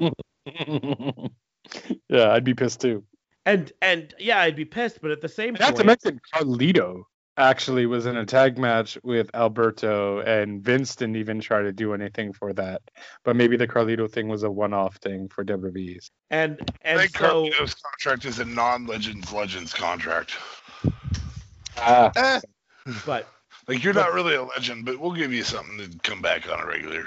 They spit in the face of people who don't want to be cool. So if Tony Khan knew about it and did not pull AEW wrestlers from it, then he 100% deserves to be ridiculed and called out on the hypocrisy on it. If Tony Khan didn't know about it, then they still need to establish some sort of oversight in where people can wrestle, or at least say, hey, you have to get shit approved, right? Yeah. But it was a private party. What? Private party was there too? Brian Cage was there as well. And so I mean, it's just one of those situations where we 100% need to point out, but it also just feels bad to be on the same side as Joey Ryan. And so that's where I'm a little hesitant. And again, so Joey Ryan lands in the same category as Enzo did at one point. Now, again, that person recanted. Or as Danny Masterson does right now, to go to a different organization or different entity. Danny Masterson was accused of it, lost his job on the ranch, lost his contract with Netflix, and nobody's ever filed charges against Danny Masterson. Ever. You want to believe all women in terms of like taking Danny Masterson off the ranch, but not necessarily. Okay, so why are you just letting this float? Like why aren't you pursuing a lawsuit, at least a civil suit against the guy for doing this to you? I do feel like I have to issue you a correction on this. Danny Masterson is facing 3 counts right now. Oh, they did? They did file charges. The charges were filed in June of last year. He is out on $3.3 million bail. Oh, wow. I didn't realize. Boy, they cut that off the news, didn't they? Yeah. So, okay. Right. Well, but still. But we'll use Enzo then. Yeah. I pull Enzo off of storylines. And yeah, I would fire him for not telling me that, hey, there's a potential issue here. That's why he got fired. He didn't get fired because something did or did not happen. He got fired because you didn't tell us that there's this potential issue. Well, I mean, I'll point out that Velveteen Dream is still employed. Yeah, and no charges have been filed. And there was evidence of it for him, or at least there was alleged evidence. So that's where I'm like, if Tony Khan knew about this and didn't pull people from it, then it needs to be called out and he needs to own up to it and 100% own it. If he didn't know about it, if he legitimately didn't know about it, then that's a different thing altogether. But at the same point, at which point you maybe have some punishments for those people. Mm-hmm. To say, hey, guys, tell me what you're doing. Because here's the deal: if Tony Khan can legitimately argue that he didn't know, that's one thing. But Brian Cage can't argue no because he was there, and everyone there knows what. Yeah, that Patron's been accused. And that's where it comes down to is they 100% bear the responsibility of whether Tony Khan knew about it or not. They at least need to suffer some sort of. Is like May 3rd or something. His court date is like May 3rd or something. Yeah, it's not far Close. away. Yeah. And here's the deal is if Alberto gets off with the crimes, if he gets exonerated with the there crime, you go. That's better terminology. Then things are totally different. Wrestlers and all that stuff, I get. But at the moment, right now, he's in exactly the same boat as Joey Ryan and should be treated the same as Joey Ryan. In fact, should be treated worse because arguably sexual assault and kidnapping should be at least considered moderately worse than accused of sexual impropriety. Yeah. So. And I would also argue that Enzo's whole thing, the fact that story was all made up and she recanted her statement, the fact that WWE still fired him was still a bit weird. Because at the same time, now Enzo's a complete douchebag, though. I've heard of him things do at the strip club and whatever, and how much of a douchebag he is. So by all means, I'm not defending his character at all. But how are you going to tell your boss that you work with, oh, yeah, so I slept with this girl one day. She might end up saying these things. Like, how do you know? If you think you went out and it was just a nice night. No, what happened with Enzo? Accusations have been made, and he had to go do an interview. Yeah. Had to go speak with the police, and didn't tell WWE. That's what it came out. Okay. They found out from the police that he was being investigated for, and they fired him. And then it was a month later that. So, We don't know that there wasn't a settlement that made her recant, that he didn't do something. We just know that she recanted. In the end, by the time she recanted, the genie was out of the bottle. They'd already fired him. Number two, the important thing was they didn't fire him for the accusations. They fired him for hiding the accusation. Yes, he didn't. So what the normal standard should be in this instance? Accusation made. That a really, really, really good example. Unfortunately, because I'm 100% convinced that Velveteen Dream probably did something, because there's photo evidence from what we know. We haven't seen photo evidence, but it's been stated that there's photo evidence. The right move is pivot away from that character's push of any type. Pull him off TV. Pull them off TV until you know whether or not there's going to be charges filed. If there's going to be if there's an investigation and they don't file charges, in all likelihood, there's not enough information, not enough evidence to say that yes they did or no they didn't. Which also means don't get in that position. Don't put yourself in that position, because you're going to lose your push. Velveteen Dream will never get another NXT title shot, and he was in the middle of a push to potentially get the NXT title. So don't put yourself in that position. It should always be that way. But if you end up in that position, the company should pivot first and then make their decisions based on actual information. And Enzo prevented them from being able to make a decision based on actual information by not telling them about the information. Right. Okay, well, I mean, I didn't. Sense. Here's a better example, and it's someone who is currently in the middle of a type of push. Matt Riddle. Riddle, about the same time as the Velveteen Dream stuff, the Joey Ryan stuff, all of that stuff, got accused of, and this wasn't with anyone underage, and it wasn't necessarily sexual assault, right? That's important to point out. He was accused of having an affair. The woman claimed that he was stalking her, but evidence has pointed out more that it was an affair between him and her, and he was trying to hide it from the wife, and that's come out. But here's the deal: it's in the end, doesn't matter the part of that case. That really doesn't matter in this argument. What matters is when the accusations came up, Matt Riddle went straight to WWE and said, "Hey, just so you know, accusations have come up about this happening. Here's my side of the story. Here is my evidence to support my side of the story. You know, I want you to know what's going on."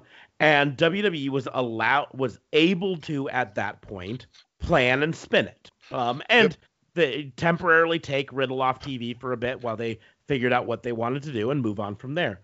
What Enzo did was not tell them about it at all, and continued to perform and was their cruiserweight champion. And then they get egg on their face when the police come to them and say, "Hey, just so you know, we're investigating this guy for this," and that's why he got fired, not for the case that he was being accused of, but for hiding it from them. Because hiding it makes it sound, A, like you knew it was wrong and you were ashamed of it, and B, like you're guilty. And that is what puts WWE in a bad situation. You know, Riddle is the current U.S. champion. Velveteen Dream is still employed, although he hasn't been on TV for a while. Because in their situations, they went to WWE, but here's the accusations. What do you want to do? But in the end, that just comes back to, if Tony Khan knew that these people were performing with Alberto El Patron, then 100% Tony Khan deserves all the shit that we can give. If he didn't know about it, he needs to evaluate what needs to be changed so that this doesn't happen with his talent in the future. And in the end, the talent still need to get whatever shit is coming to them for doing this, period. Which, anyways, will hopefully also be shit from Tony Khan. Mm-hmm. Yes. In fact, you know, I think Penta and I think Brian Cage were in the midst of potential pushes. I mean, Penta and And Phoenix and Pac, are involved in the world tag team title picture. And Brian Cage is in the middle of this whole Taz, Ricky Starks group breakup. And this 100% should, in my opinion, lead to, and I love Brian Cage, and I like Penta, and I like Phoenix, and all of this stuff. This 100% should lead to them at least missing some time, period. Just listen, you guys need to sit at home for a bit and reevaluate what you're thinking of doing, because that was unacceptable. And it's sad for them, but they made the choice. If Tony Khan knew about it, then he deserves it. But anyways, we will go ahead, unless JLB's got any misdemeanors, we'll move on to commendation. Yeah, I got no misdemeanors, really. No. So I mentioned my first commendation was for Aleister Black. Congratulations on coming back and delivering a fire promo until they fuck it up. Because here's the deal. Yes, until they fuck it up. Because they will. Because here's the deal. It was just a few years ago that we got the first promo for The Fiend coming back, and we were all excited for this new exciting change to Bray Wyatt's character and everything. And then they had a ref stoppage at a Hell in a Cell match. And then they did the Goldberg match. And they did the Randy Orton feud. Yep. And then they introduced Alexa Bliss into the picture. Well, the thing is, Alexa Bliss, and I didn't like it at the beginning, but for a short period of time, the Alexa Bliss storyline looked like it was maybe going to save the Fiend. I don't believe that now. No. But for a short period of time, it looked like maybe it was going in the right direction. My other commendations, I'm going to go both AEW and NXT for both having massive improvements on the ratings 2 weeks in a row, now on separate. NXT added about 200,000 viewers on both weeks that they went on Tuesday, which is a big improvement over their Wednesday night regulars, right? And AEW went over 1 million viewers both weeks. They 1.21 first week and 1.12 second. So they lost some the second week, but they're still well over 1 million viewers in week 2. And keep in mind, Cody wasn't on either of those. Wow. Kenny Omega didn't wrestle on either of them. Moxley didn't wrestle on either. And they still were well above 1 million. In fact, right now, if you combine the viewership from AEW and NXT, NXT Tuesday night, AEW Wednesday night, you have almost the same viewership that SmackDown would. Now, yes, there's overlap in it because some people watch both NXT and I get that, so we can't truly do that. But it is important to note that SmackDown and Raw have both been averaging somewhere around that 2 million. And that's almost the total number between the two of them on Wednesday and Tuesday. So that's my commendation. Keep it up, both of you, because you are on the way to being the two nights to watch wrestling. And I'm totally fine if Raw and SmackDown become the second and third WWE shows and NXT becomes the main show. The flagship, yeah. Yep. I'm fine with it. So, I'd be down with that. Give NXT that third hour. Give NXT that third hour on Mondays. Like, sorry, move over, Raw. Like, you could. Okay.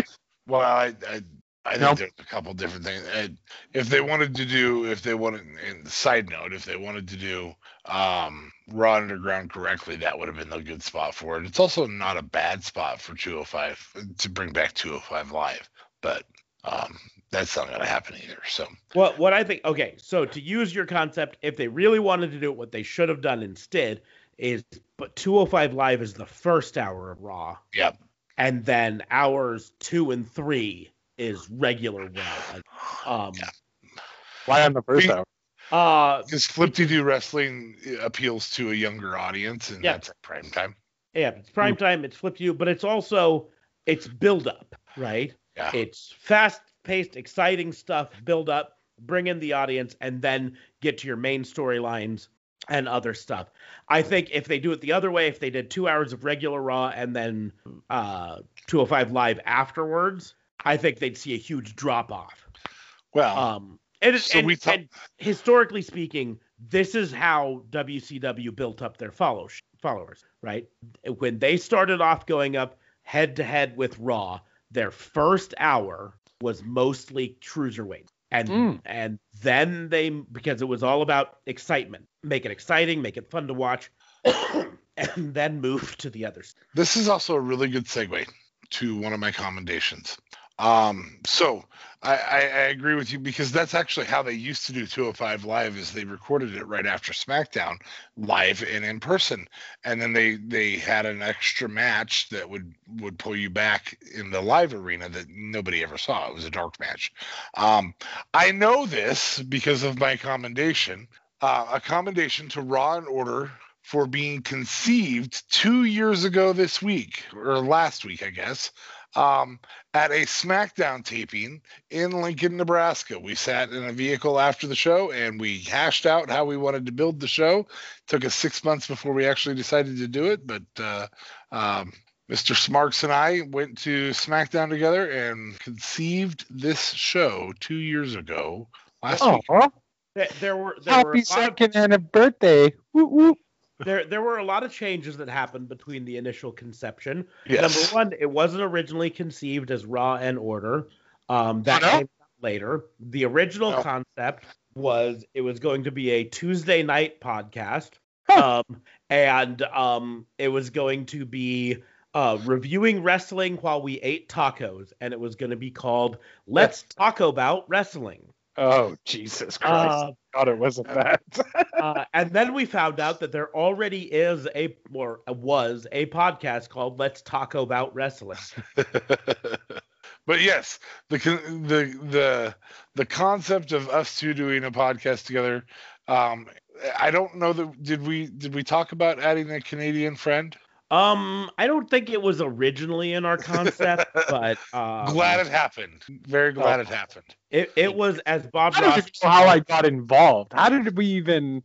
We were looking got for guest involved. hosts. Yeah, we I was on one of the Facebook forums and talking to other podcast hosts and mentioned that I was willing to have a guest on my podcast talk about wrestling and potentially go on their podcast and talk about whatever they wanted to, just as a way of networking and having fun. And so we had you on as a guest one week, and then you came back for the FBI that week, and you kind of were like that kitten that gets left on someone's front porch, never fucking leaves.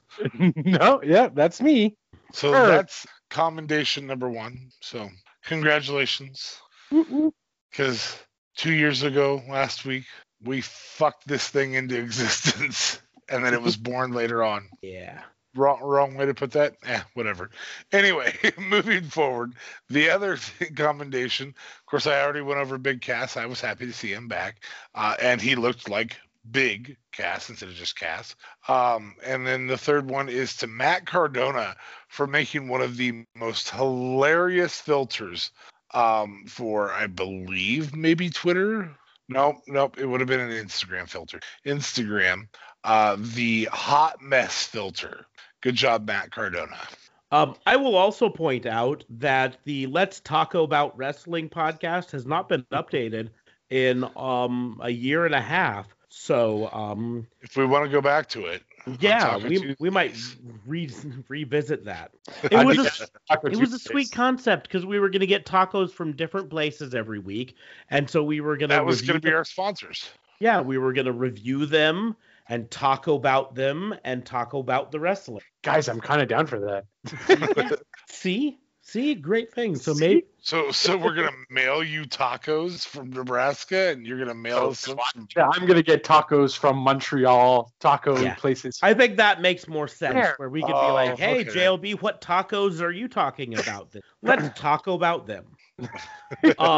In connection to your commendation to Matt Cardona, I do have to say, I hope that the injury he sustained at Impact Rebellion was entirely kayfabe and not shoot, because if it is real, he might miss some serious. But he did make a good Instagram filter. Well, the thing that I will say with it, you say it's hot mess. That is the gimmick that Chelsea Green used in Impact Wrestling, which could directly play into her eventual rebranding and.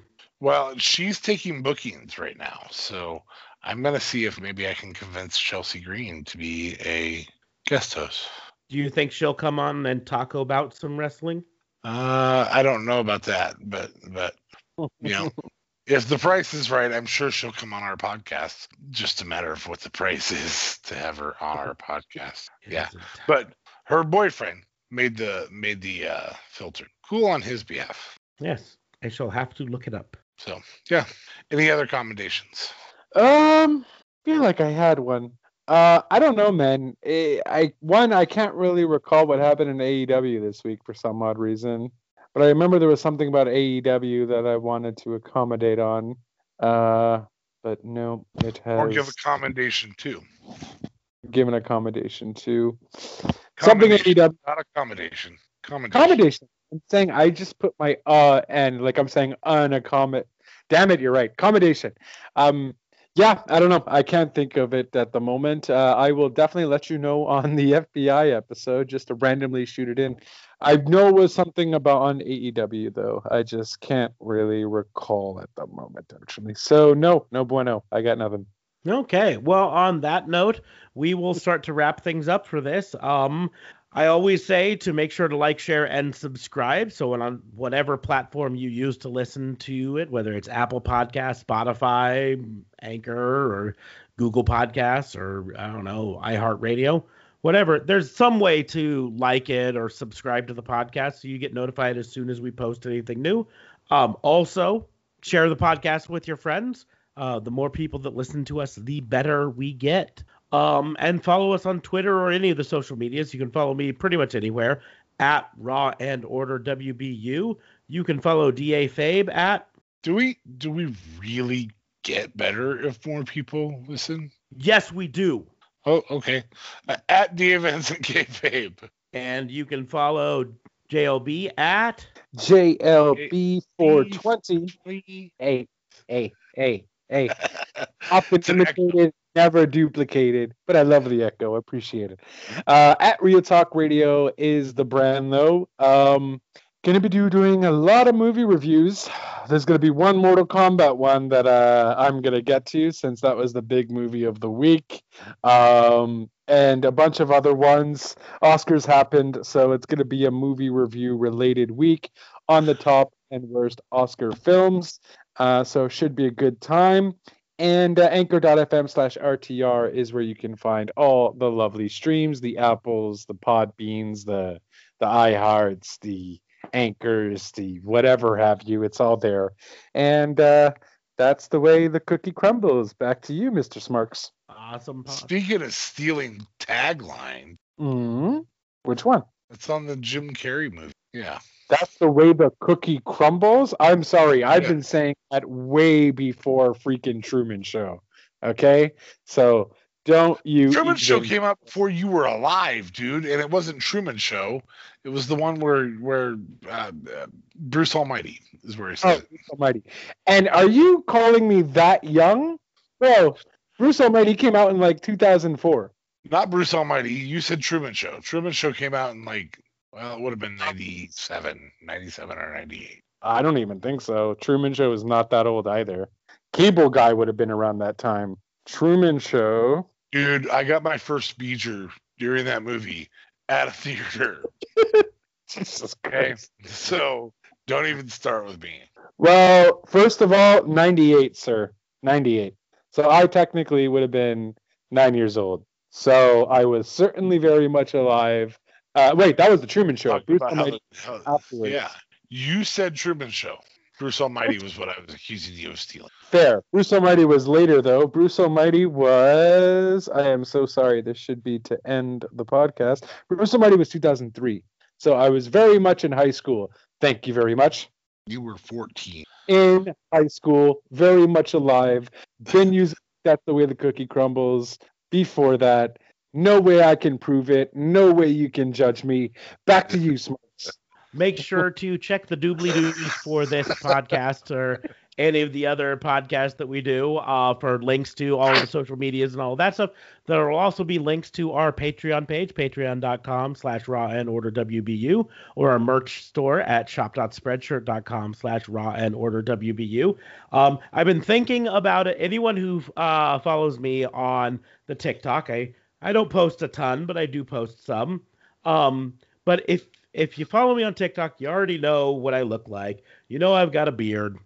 I think if by the end of this month we can get 10 more Patreon subscribers, I will right now say this, I will style my beard like NWO Hulk Hogan. I will bleach it, I will darken it, I will do the whole thing. 10 Patreon subscribers by the end of the month. That's the challenge. Ooh, I'm going to go on side note. I also have a beard, and I will be Fat Jeff Hardy if we get that. That additional Patreon subscribers. So there we go. I will be Fat Jeff Hardy for a TikTok, and then I will shave off my beard because I can't be Fat Jeff Hardy at work. And I will just make a TikTok of me laughing at how they look. Right now, I will spend some time trying to figure out how to get this hot mess filter to actually work. You found it, though, huh? Yeah. It doesn't work for me right now. It's 100% Chelsea Green's yeah, it's her gimmick. It's her gimmick. Did he like create the filter, or like how did he? Matt Cardona created the filter. Yes. Are you being sarcastic, or he did? I'm dead serious. 100%. It says Hot Mess by Matt from Cardona. The Matt Cardona, and the example is him performing it. Followed by Chelsea Green, followed by Cassie and Jess.